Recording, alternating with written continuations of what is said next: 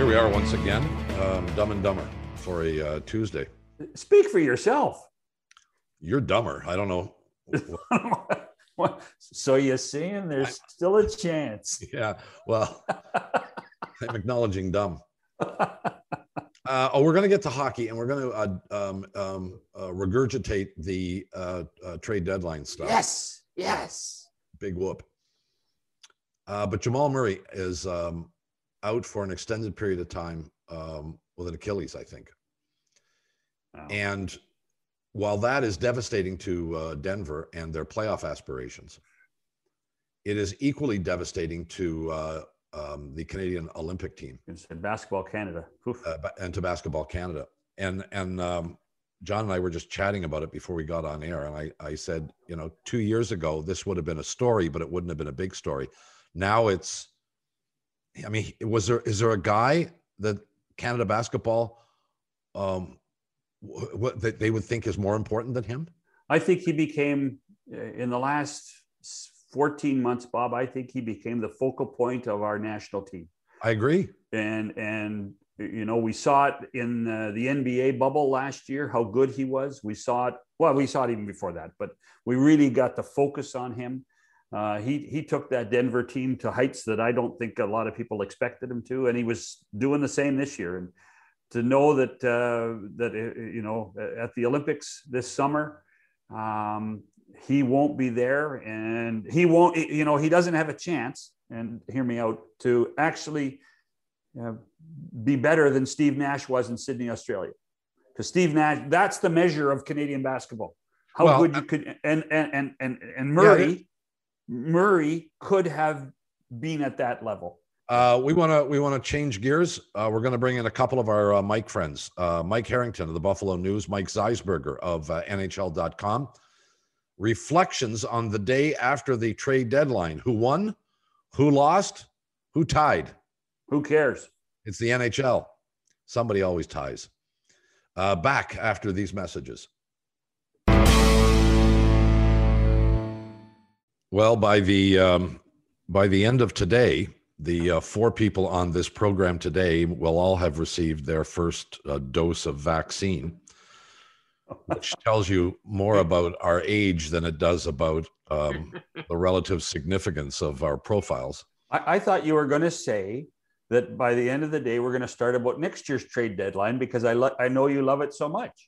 Well, I'm hopeful that at least 2 or 3 trades take place today, so in advance of next year, so that TSN and Sportsnet get even more screwed than they did this year. Oh. But I can't promise that.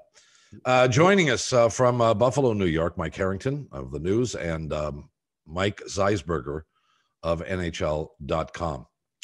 All kinds of places we can go with this. But was anybody surprised with any of the moves in terms of their significance? I have billed this thing on an annual basis for I don't know how many years as much ado about nothing, a bunch of fourth liners for other fourth liners or 10th round draft picks. Yeah, there were a few players that you've heard of, but was there one deal that surprised you, that was significant, a player that moved that you didn't think would? Harrington, to you first. The last deal, Anthony Mantha going from Detroit to Washington for Vrana and Panic was a significant move for the Capitals, gives them, more currency up front. And it's a guy who's been on a losing team who the Red Wings now get a couple pieces and some picks for. That might turn into the most significant move, because what we saw in the East Division was an arms race. The Islanders making big moves, the Bruins getting Taylor Hall. So the Capitals had to make a move. The Penguins getting Jeff Carter. The East Division, really, everybody went for it. Z?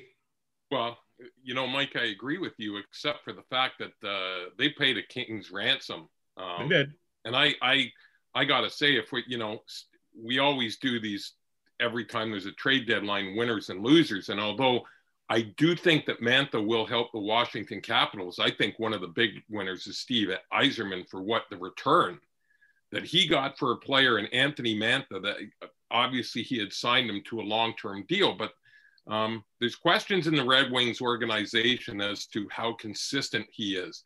To get 2 players back, plus a first and second round pick, when, and I'm sorry, Mike, but you knew we were going to circle back to this.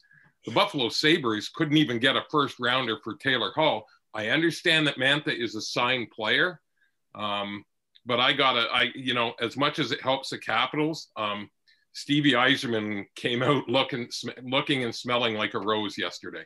I don't think there should be any surprise about that. Let's remember when Yzerman first went to Tampa, it took him 18 months to feel his oats and understand what kind of players he had.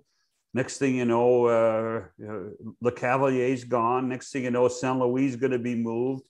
After that, I mean, he only has a certain amount of patience for people. And Jonathan Drouin, he grew impatient with Jonathan Drouin as well, as Drouin grew impatient with the organization. And there were rumblings that he had grown impatient with Mantha, particularly Mike, after he did give him the contract. There was an expectation. Remember, this guy scored, if memory serves me, 65 goals in junior hockey. He's 6'5". He has every tool in the toolbox to be a great player, except what's between the ears. And obviously Yzerman, who has a great judgment of these types of things, felt it was time to do something. I got to think from a Washington perspective, and Brian McClellan, Mike, you're right. Mike Harrington, you're correct. I mean, everybody around him improved. The Rangers didn't improve, but the Rangers scare the heck out of Washington every time they play. Sure. So what had to happen was Brian McClellan had to do something. And now you got to hope, and they did get Michael Raffle too, but now you got to hope that Zdeno Chara, with his professionalism, and Alex Ovechkin, with his enthusiasm, rub off on Mantha. Because if that's the case, and if that occurs, then the Mantha deal could be a great deal for Washington in the short term. But I'll tell you what, I got to see it before I believe it.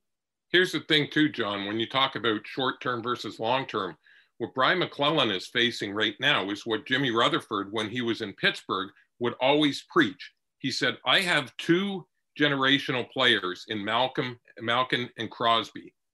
And you have to take advantage of that window. And if it means overpaying to bring guys around them, their supporting cast, that's what you do. Mm-hmm. Well, although Alex Ovechkin, the way that he's going, he might go till 60. But, realistically, when you look at Ovechkin and you look at Backstrom, guys like that, there is a limited window of their opportunity. And I think that's the way he looked at it in terms of giving away or exchanging the assets that he did to get gratification for right now. And Washington has only won one cup. The window's still wide open. The Penguins won 3 cups. The Islanders haven't won of this group yet. And the Bruins have won 1 cup, and the Bruins window might be closing the most of all here as they're trying to retool with some of their young players. So you're right. You have to strike when the moment is hot. We learned that in Buffalo in 06 and 07. They didn't get over the hump. And I think that's exactly what Washington is doing. They're trying to squeeze another cup out of this group. And that's one reason I think they brought in Chara to help out the back end there. And the Bruins, for the record, really missed Chara and probably missed the boat on that. He wasn't nearly as washed up as they thought. Yeah. Hey, Mike Harrington, do you think Taylor Hall can help Boston? I think one of the things with Taylor Hall is he was a little snake bit here. He's not the same player he was. He's not going to shoot 2.3% in Boston. He'll probably score 3 goals against the Sabres the first or second night out, right? He's going to be a second-line guy in Boston, and I think that's what he said in his call was he doesn't have to be a focal point guy anymore. In Buffalo, he was behind Eichel, but he was still a pretty high focal point.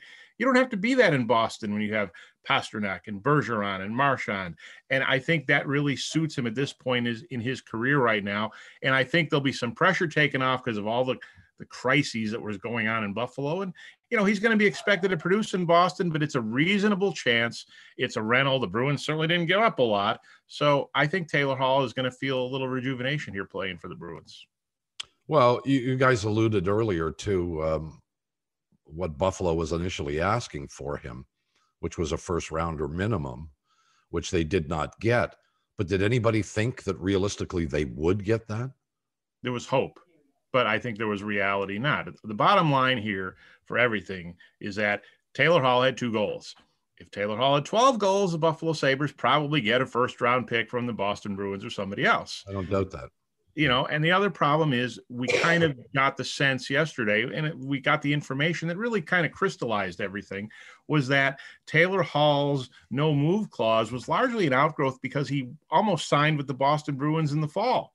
And then he said, well, a few things didn't come together for me. Well, a few things that didn't come together was the Pegulas paid him more money and got him to $8 million. And Kevin Adams said, we'll give you no move clause. So essentially, Taylor Hall was able to drive his own bus, and he made it pretty clear that he wanted to go to Boston. So the Sabres could not really pit a lot of teams against each other. And when Vegas reportedly came in very late, Taylor Hall was already down the road saying, I want to go to Boston. So they were kind of stuck, and I think Don Sweeney had to be laughing behind his breath here because he knew he really had a good situation. And even this, I look at it though, second round pick, they take Anders Bjork for Curtis Lazar. So they take a bottom six player who's twice as expensive, whose contract is twice as long. They retain half of Taylor Hall's money. What's in it for me? Kevin Adams really got stuck on this one. Well, in fact, I think that the difference in getting the deal done in Boston was the fact that Washington beat the Bruins so badly on the weekend, 8-1, that I think Don Sweeney upped the offer from a third round pick to a second round pick. Oh, can you imagine? Imagine what would be said in Buffalo if all they got was a third round pick for Taylor Hall. I mean, I'm just not big on draft picks anyway. I understand you have to build to them, but this is not the NFL. We've seen the Buffalo Bills essentially drafted themselves out of trouble in the NFL in 2017 and 2018. I remind people all the time, you cannot draft yourself out of trouble in the NHL because your picks are for 3 or 4 or 5 years down the road. So second round picks don't do a lot for me. I think the biggest thing to watch here is Kevin Adams has 10 draft picks. Can he put some sort of package together going forward with a couple picks, another prospect, whatever, to get back into that first round to get another pick? I really think that's their long-term play. Just let him win the lottery. Let him win the lottery, please. It doesn't matter this year. Really doesn't matter. There's no McDavid. There's no Lafreniere. I'm not necessarily of the school that it matters if Buffalo gets 1, 2, or 3 this year. It's not that kind of year. I do know this, Harrington. If they would have got a third-round pick for him, you wouldn't have needed COVID vaccine. You'd have needed heart medication, okay? Because you would have snapped. I mean, we were texting the night of the Hall trade. And I could feel the anger oozing through my phone. Okay. And you know what? I mean, I now we know, that was before we knew the way that Hall had kind of painted them into a corner. So it makes a little more sense. But again, I mean, you see the outrage for a second round pick, a third, if they would have had to settle for a third, and here's the other thing. Yes, he wanted to go there. We heard teams like Washington were interested in him too. I mean, I got to think that Washington, given what they gave up again for a guy that signed in Mantha, but I would have thought they would have jumped in and said, here's a second round pick. We'll throw a fourth in there for you as well. Well, let me ask both of you guys. Would you rather have Taylor Hall or Anthony Mantha? Harrington. Having seen Taylor Hall this year and see the way he played and see even last year, you wonder how much his game has eroded in the wake of his knee injury. He's not nearly the player he was in the Hart Trophy year. At this point, I would rather have Anthony Mantha. We know Taylor Hall has been a losing player in terms of his team most of his career. Let's see if Anthony Mantha gets rejuvenated a little bit on a Washington Capitals team that's a winner. Zeiss? It depends on what team you're on. I think if I'm Boston, I've got big bodies in that. I think they needed another skill player up front behind that first line. Mm-hmm. And so if I'm the Boston Bruins right now, I think I would want Taylor Hall more just because, a better skater. I know he doesn't have the production, but to Mike's point earlier, he doesn't have to be the guy there. And when I think of Taylor Hall, I kind of think relate it to Phil Kessel, where in Toronto, the spotlight was on him. He was kind of looked at as being one of the guys. That's not his makeup. But when he got traded to Pittsburgh, all of a sudden I thought this is going to be a great fit because you have Crosby, you've got Malkin, even dealing with the media after the game. Marc-Andre Fleury was there, and I mean, he just goes on and on and on. He's one of the most wonderful interviews in sports. So Kessel could just do what he did, and he ended up winning a couple of cups. So yes, but I think it's horses for courses. The point of difference there in your analysis is that Kessel performed for the Toronto Maple Leafs. He produced for the Toronto Maple Leafs. And in Hall, you've got a guy who hasn't performed for a few years, and has been underperforming arguably his entire career. Has he had a year that you could say he met or exceeded the expectation? One. 2018, when he won the Hart Trophy in 2018. Won the Hart Trophy, you're right. And his only playoff appearance in his career. Yeah. Until last year with Arizona. That was it. That's right. Do we call it? I'm not sure. I think we called those postseason. We didn't call those playoffs. Right. Because I don't want to. I'm not giving him credit for taking them to the bubble. I'm not. I'm sorry. Well, the funny thing about all of this really is how even Taylor Hall got Saberized. I mean, did anybody think that was a bad move at the time? 1 year, a 1 year gamble, $8 million. You might have thought it wasn't going to work, but it was either he was either going to play well and sign, or he was going to be traded and you're probably going to get a good return for him because he was going to be the top guy at the deadline. So it was a good roll of the dice, but like everything else in Buffalo, it just didn't work. And he got Saberized. He suddenly couldn't put the puck in the net. He tripped over the blue line on a breakaway in Long Island, and he's in blooper reels forever. And that's the kind of things that happen in Buffalo. It was worth By the way, I'll give you that. Well, it didn't materialize. Bob, I think they should. We should call up the Webster's people and have that word put into the dictionary. Saberized. That's good. I got to admit, Mike, I have never heard that before. Saberized. I'm using it from now on. I'm stealing it. You're not getting credit for it either. It's been my trademark for a while. I've seen a lot in the last 10 years. Let me tell you. No team was busier, I don't think, at the deadline and the deals that were done just ahead of the deadline than the Toronto Maple Leafs. Dealing Dubas.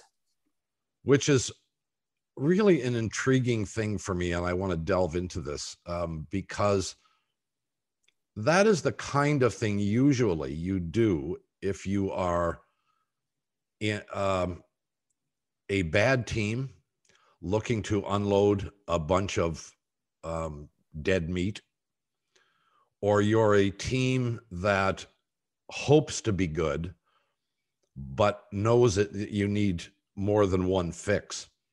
The Toronto Maple Leafs arguably are as good a playoff bet as any based on their regular season performance.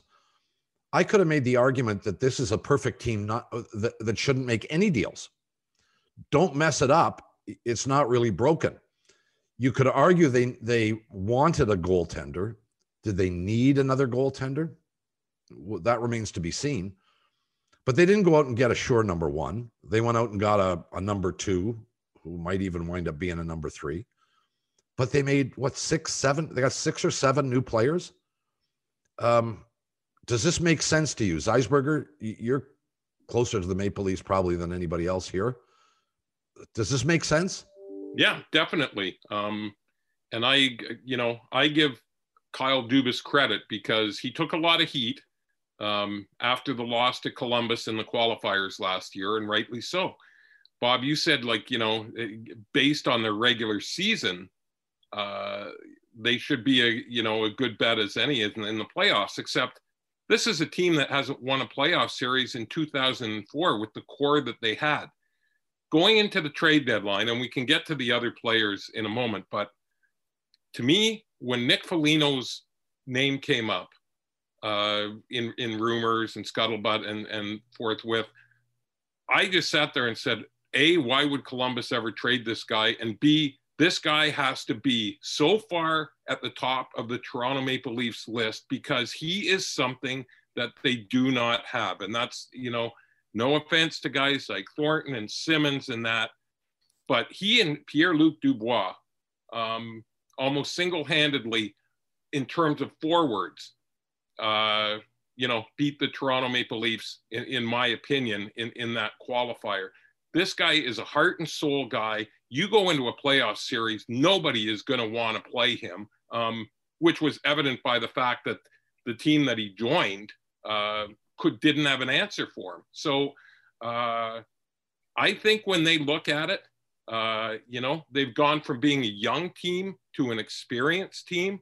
I have no problem with them going out and getting a goalie, because they look at what happened to Colorado last year, where that team, arguably to me, along with Tampa, were the two most, and still are the two most talented teams in the league, but they ended up having to go to a game 7 with Michael Hutchison, who now gets bumped back to number 4 on the Toronto depth chart. So I understand what they did there, but to me, the other players are depth players, but the fact that they got Nick Foligno, for once, a team addressed its biggest need with the best player to fit it. And, it may not work out, but kudos to them for going out and getting them.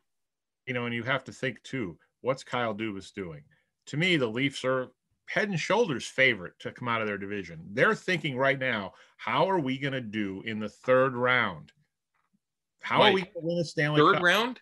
Yes, because they haven't won anything since 2004. Let's get through the first one first. And if they don't win the 2 series this year, a lot of heads are going to roll. They're head and shoulders the best team in that division, as long as the goaltending doesn't all pull hamstrings. Mm-hmm. But they're thinking Stanley Cup this year, even though they haven't won a series. Yeah, I think they are. How are we going to do against Vegas or Tampa or whoever else we might see? And we better have a deeper, grittier, more all-encompassing, talented team. And that's what they did. And I love what they did. Yeah, I think the real key is the Maple Leafs wanted to make sure that they would have 20 healthy skaters for the third round. And a guy like Ben Hutton, who comes from Anaheim for a low pick, may never play a game here. And if they stay healthy, he may never dress for a game for the Maple Leafs. And he will sit in the press box or the taxi squad, or now that the rosters are expanded, just sit and practice. And just as an insurance policy. David Riddick, the backup goalie from Calgary, really his value is really only in the 16 games the rest of the regular season. Yep. Because Freddie Anderson will be back healthy, whether starting or backing up Jack Campbell. So in the end, you're sure of that? Yes, I am. That was 3 yeses, Bob. But here's the thing: if he's not, then there comes David Riddick, and David Riddick sits on the bench. This was, was it cap circumvention? Sure, it was cap circumvention. They did a magnificent job. The guy who designed the cap, Brandon Pridham, is the capologist for the Toronto Maple Leafs. He understands every nook and cranny of the CBA and how to use it. And they used it to the advantage. Brian Burke used to bitch and complain. Why don't you let us? Yeah, that's right. Brian used to complain that you don't let people buy and sell cap space. Well, this is what the teams have now learned how to do: is buy and sell cap space. And the value of a 4th round pick is $400,000 of cap space, which is what I think Stevie Yzerman got in the Savard deal. So they have found another loophole in Gary and Bill's master plan to try to control spending, and still teams that have a bit of money, because there's lots of teams that have no money right now, none. But the Maple Leafs come from a big company that will still allow you to spend, and they found a way to use it. And I don't think it's a bad thing. They're not a lock to go to the third round, though. There's going to be 2 teams that are going to bump them and bruise them and through the first 2 rounds, particularly Winnipeg, I think. And so it's going to be fascinating to see if they can get to the third round. But if they do, they'll be healthy enough to play. Well, but Winnipeg did very little at the deadline. And wasn't for not trying, Bob. They really did try to improve. They tried to get David Savard. They tried to get Ninavara out of Columbus. It just didn't work. Well, it didn't work because they weren't prepared to take the gamble, I guess. I mean, it comes down to that. Look what Tampa paid for David Savard. That's the thing. They paid the premium. Well, again, it goes back to windows opening and closing. What's the window? Now, the other thing is they do have a pretty good player coming off of IR, amazingly just in time for the playoffs in Tampa. that may be the best trade deadline addition of all, right? Nikita Kucherov. But but their window is going to close a lot sooner, I think, than people realize. And Julien Brisebois understands that better than anybody. Let's take a break, and we'll come back and address some of the other things that happened or did not happen, and the strengths and weaknesses of what the NHL looks like today. We'll take the break and return after these messages. With Mike Harrington of the Buffalo News and Mike ZEISBERGER of NHL.com. It's McCowan, it's Shannon as we regurgitate. Last time, Bob. Last time. Deadline. Last time. What do you mean last time? We're not going to do it again this week. Well, I can assure you we're not going to do it again. I don't want to hear about the trade deadline till next year. It's in Buffalo. Yep. All we hear about is who you're selling. So let's wait another year for this. This is my gift to you today, Shannon, you hockey puck you. Although I love to chat with these two gentlemen at any time, but I'd rather be talking about anything but the trade deadline. Still with the Canadian division. Moves by Vancouver and Calgary specifically. Were they exclusively white flags? Calgary was. Sure. Calgary was a white flag. And I think if you talk to people inside the organization, and that there's now a real understanding that we're on the verge, particularly in the summertime, of watching an NHL team have to retool in so many ways, because they got rid of, getting rid of Sam Bennett, getting rid of their number 2 goalie. They weren't going to be Flames long-term anyway. They were going to lose them in the summer.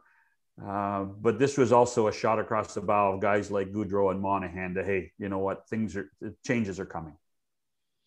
Well, and those two do both of them seem likely to go in the offseason? Johnny Gaudreau has been talked about over and over and over again, and it's been kind of quiet about Monahan. What do you think, Z? Well, I think you used the right word, quiet and Monahan together. He's reached a certain level, but I think Calgary looked at their core and Monahan, Gaudreau, and then obviously Giordano at the back end. And that's why they went out and got a Tanev, Bob. That's why they went out and got a Markstrom, and they really thought they had a shot. Maybe Johnny Gaudreau and Sean Monahan are what we see of them now. Okay. They show flashes, they tease you. But there's just a lack of consistency. So it depends on what the return is for either of those players. But it would not surprise me. I mean, if they can get, if Brad Treliving can get a half decent return for those guys, like Shanny said, they may have to blow up the whole thing. I mean, Giordano's, approaching his late 30s as well. So, I actually think that Treliving has been more patient than a lot of people wanted him to be with this core. And if you watched his press conference yesterday, you could see him kind of sapped of energy. And he said, you know what, he used the word, he said, I don't really want to use this word, but there's no better word. It sucks when you have to send guys that have played for you that long. It sucks to have to trade them away. Well, you know what? I think it's going to suck even more for Treliving, because I think he's got to move some of these guys and hit the reset button. Sapped of energy. That's exactly what I saw, Zeiss. And you think of this division, it's really fascinating to me. Ottawa's the young team, really coming with the prospects. The Leafs and Edmonton at the top. Winnipeg, really promising. And then everybody else, the other three, you're kind of wondering. Calgary and Vancouver really seem stuck in the mud. Montreal's trying, but they're just not good enough. Mm-hmm. But Calgary and Vancouver right now are in a bad spot. When you're in the middle and you're not really terrible and you're not pushing for the top, you've got to really make some hard decisions about where you're going with your team. And I will say this about Vancouver. I think they're in a different position, Mike, in terms of the fact that in goal with Thatcher Demko, on the blue line with Quinn Hughes, and then up front with Horvat and Pettersson, at least you have a core of under 25 players that if you want to get rid of the peripheral guys and rebuild around them, at least you have the core. Which young guys in Calgary do you look at and say, okay, these are franchise guys, they're young, we can build around them? I don't see it there. You better get Pettersson. You better get Pettersson and Hughes signed. Yep. And the other thing with Pettersson, you better be concerned that he's a little more durable in the future than he has been the last couple of years. Both Mikes, let me throw this at you. Would you ever believe that Matthew Tkachuk was the second best Tkachuk playing in Canada? Because a lot of what has reflected in Calgary, he's been a barometer of that hockey club. You know, we can talk Goodrow, we can talk Monahan. Matthew Tkachuk has been a major disappointment for them this year. Yeah, Brady Tkachuk, on the other hand, is just a fire. I mean, I think there's the Brady Tkachuk fan club is growing every day. The Matthew Tkachuk fan club, it might have lost a few secret Dakota rings. And this is something that's going on in Buffalo. You have an eye to next season. If the league reverts back to its old arrangement, which we don't know because of the virus, Buffalo's got to keep its eye on Ottawa and Detroit, teams that are young and building and doing some things. And they're, to have to play catch up to them too, even though they're getting killed in the East Division this year. So Ottawa's really a team that jumps out at you, and people in Buffalo are watching going, they got a lot of prospects and they're really on the move here. We might have a problem. Well, the team we haven't mentioned here, really, to any extent, is the Edmonton Oilers. And you can make the argument, I think we all probably would, that Toronto's the favorite in the North Canadian, whatever the hell division it's called. But you wouldn't be shocked if Winnipeg beat them, if Winnipeg emerged. How shocked would we be if Edmonton came out of here? I wouldn't be all that surprised. And they did relatively nothing. Shannon, you just spent a week in Edmonton. Why? Yeah. Well, first of all, why did I spend a week there? Oh, why didn't they do anything? Well, because this is not their year yet, and it's not their year because they are so cap and cash conscious right now. Their year is next year. And Kenny Holland knew he had to make a couple of tweaks. He knew he had to improve his blue line. Not much different than what occurred in Winnipeg with the blue line. Winnipeg wasn't going to take Kulikov back anyway. But Dmitry Kulikov will allow the younger Oiler defenseman to get a bit more experience before they throw him into the number two pair.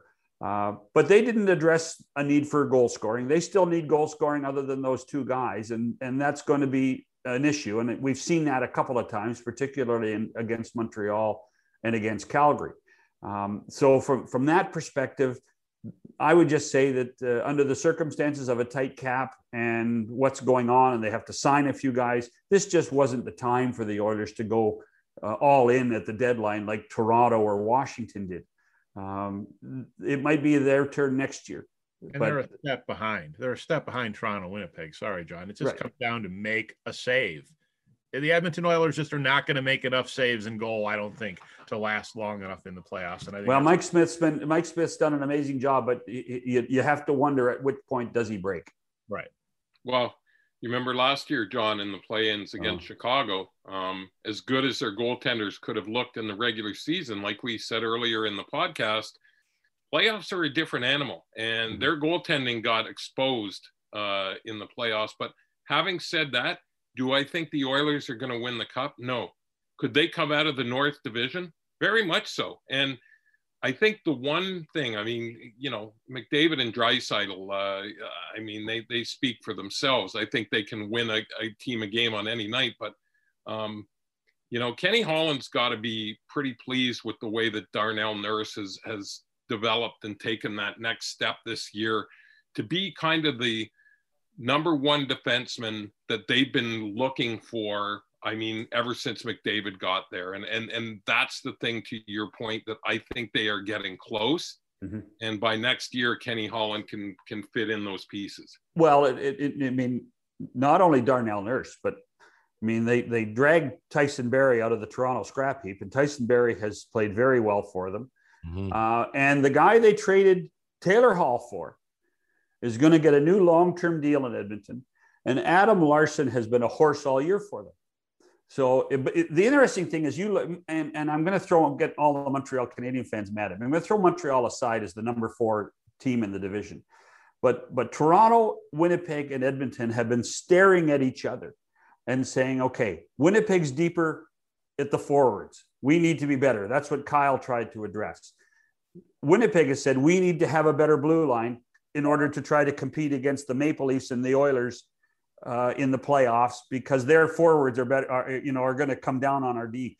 Everybody has been trying to retool and improve themselves just for those first 2 rounds, because they do know that, man, oh man, one of us is going to get to the Stanley Cup semifinal. One of us is. There's going to be a Canadian team in round 3, and everyone is trying to say, I want it to be me more than anything else. So much is about fit with players too. You look at, I mean, Tyson Barrie was just not a good fit in Toronto. He's been a much better fit in Edmonton. Look at how TJ Brody has helped the Leafs. I mean, fit is everything for players.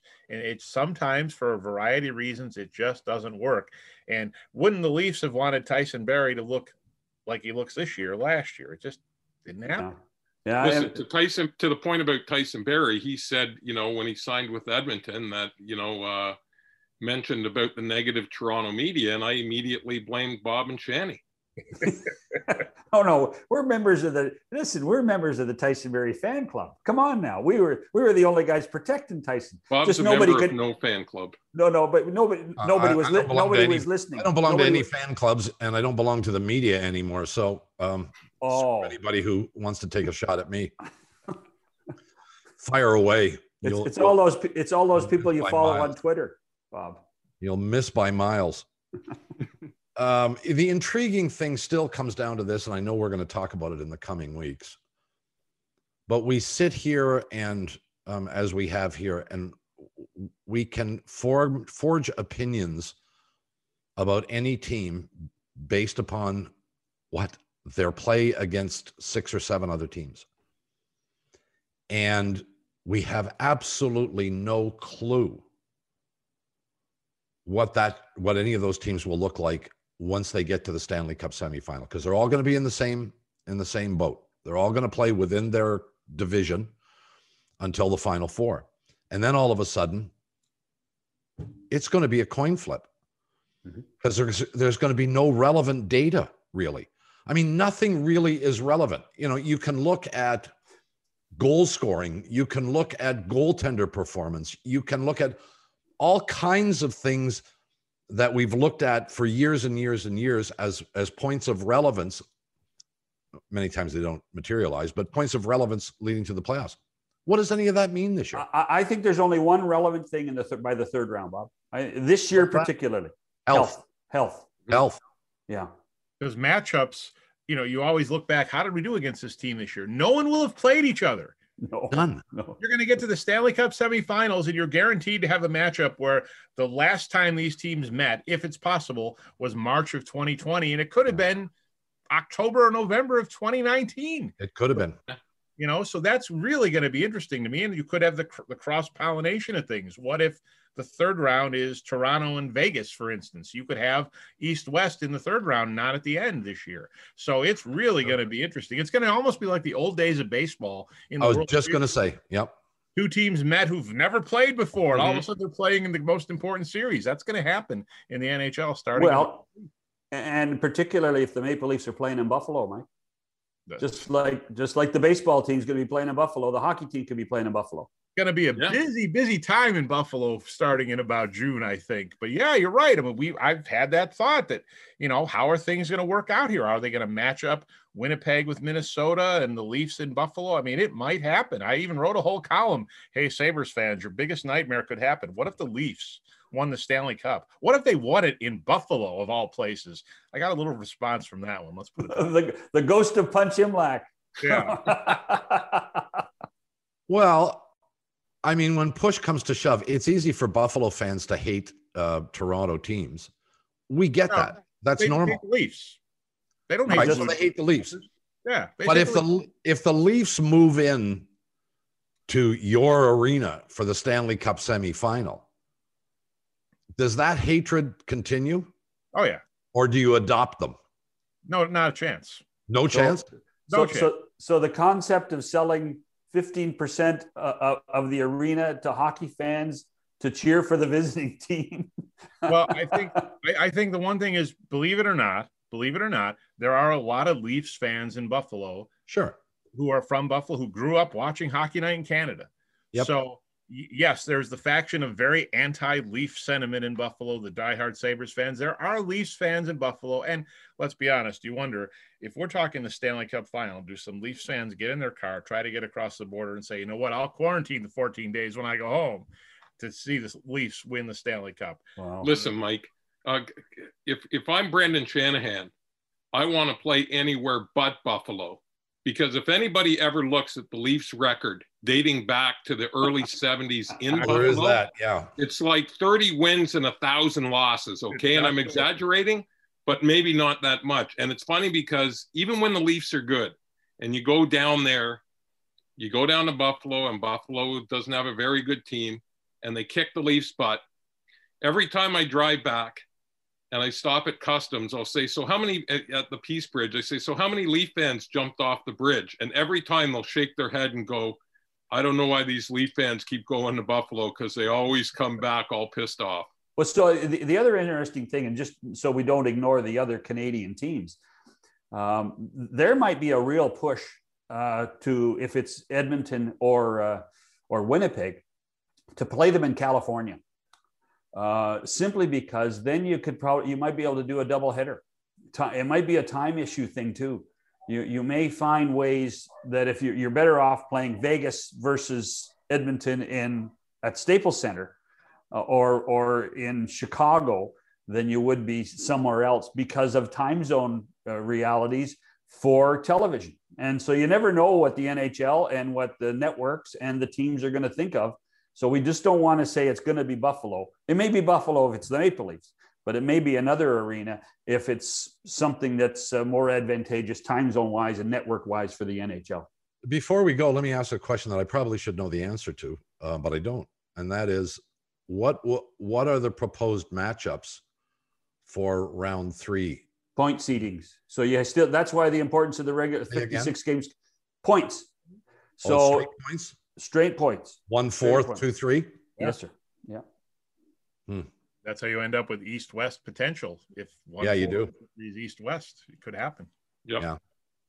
Well, in which case, forecasting where teams will play to try and get, as John suggested, early and late games may not even be possible because you can't really control. The geography will be what it is, but that's going to be superseded by who plays who. Time is our enemy. We must off. Thank you, gentlemen, for this enlightening analysis of the day of trades. Let us promise not to do this for at least one more year. Maybe next time in person, huh? I think we said that last year. Let's not go down that road yet. Mike, thank you, boys. See you soon. Thank you. Harrington and ZEISBERGER. We'll come back to wrap it up after these messages. McCowan and Shannon back to wrap it up. At the beginning of the program, John, I mentioned Murray's, I said Achilles, but it was an ACL. And of course, the same letters. Lots of the same letters. Same letters, same leg too. Yeah. Just a different location in the leg. Yeah, boy. But the impact is the same. Yeah. Speaking of impact, Bob, who did you think won the trade deadline? We haven't heard your opinion. I don't have any opinion whatsoever. I don't think I'm not capable of analyzing it. I really think it's mostly junk for junk. Wow. And you tweak and but it's not there. There's one there. I think at the end of the day, either you have the players on your 20 whatever man roster at the time of the trade deadline, or you don't. And the rest of the tweaking might win you a game somewhere along the line. And could that theoretically win you a Stanley Cup? Sure. But I think way too much emphasis is placed on this. And I know you're going to now point to a couple of cases in history. One. No, I'm going to point. I'm going to point to. Right? No, I think one team this year did what I would describe as the Butch Goring move. Got a guy that's going to be a difference maker, and I think that's the Tampa Bay Lightning. I think Tampa Bay, in getting a defenseman, David Savard, out of Columbus, they paid a huge price for it. But David Savard's a top 4 defenseman, and he's not playing 11 minutes. He's going to play 20 minutes a night, and he's going to be a difference maker. And if he can stay healthy, and that's going to be the big caveat for everything in the hockey. David Savard has a really good chance of being on the Stanley Cup championship team this year with this trade. You have left me not enough time to give you an argument, but I'll save it for another day, like tomorrow. Come back for that, ladies and gentlemen. Until then, for Shannon McCowan, have a good one. Bye.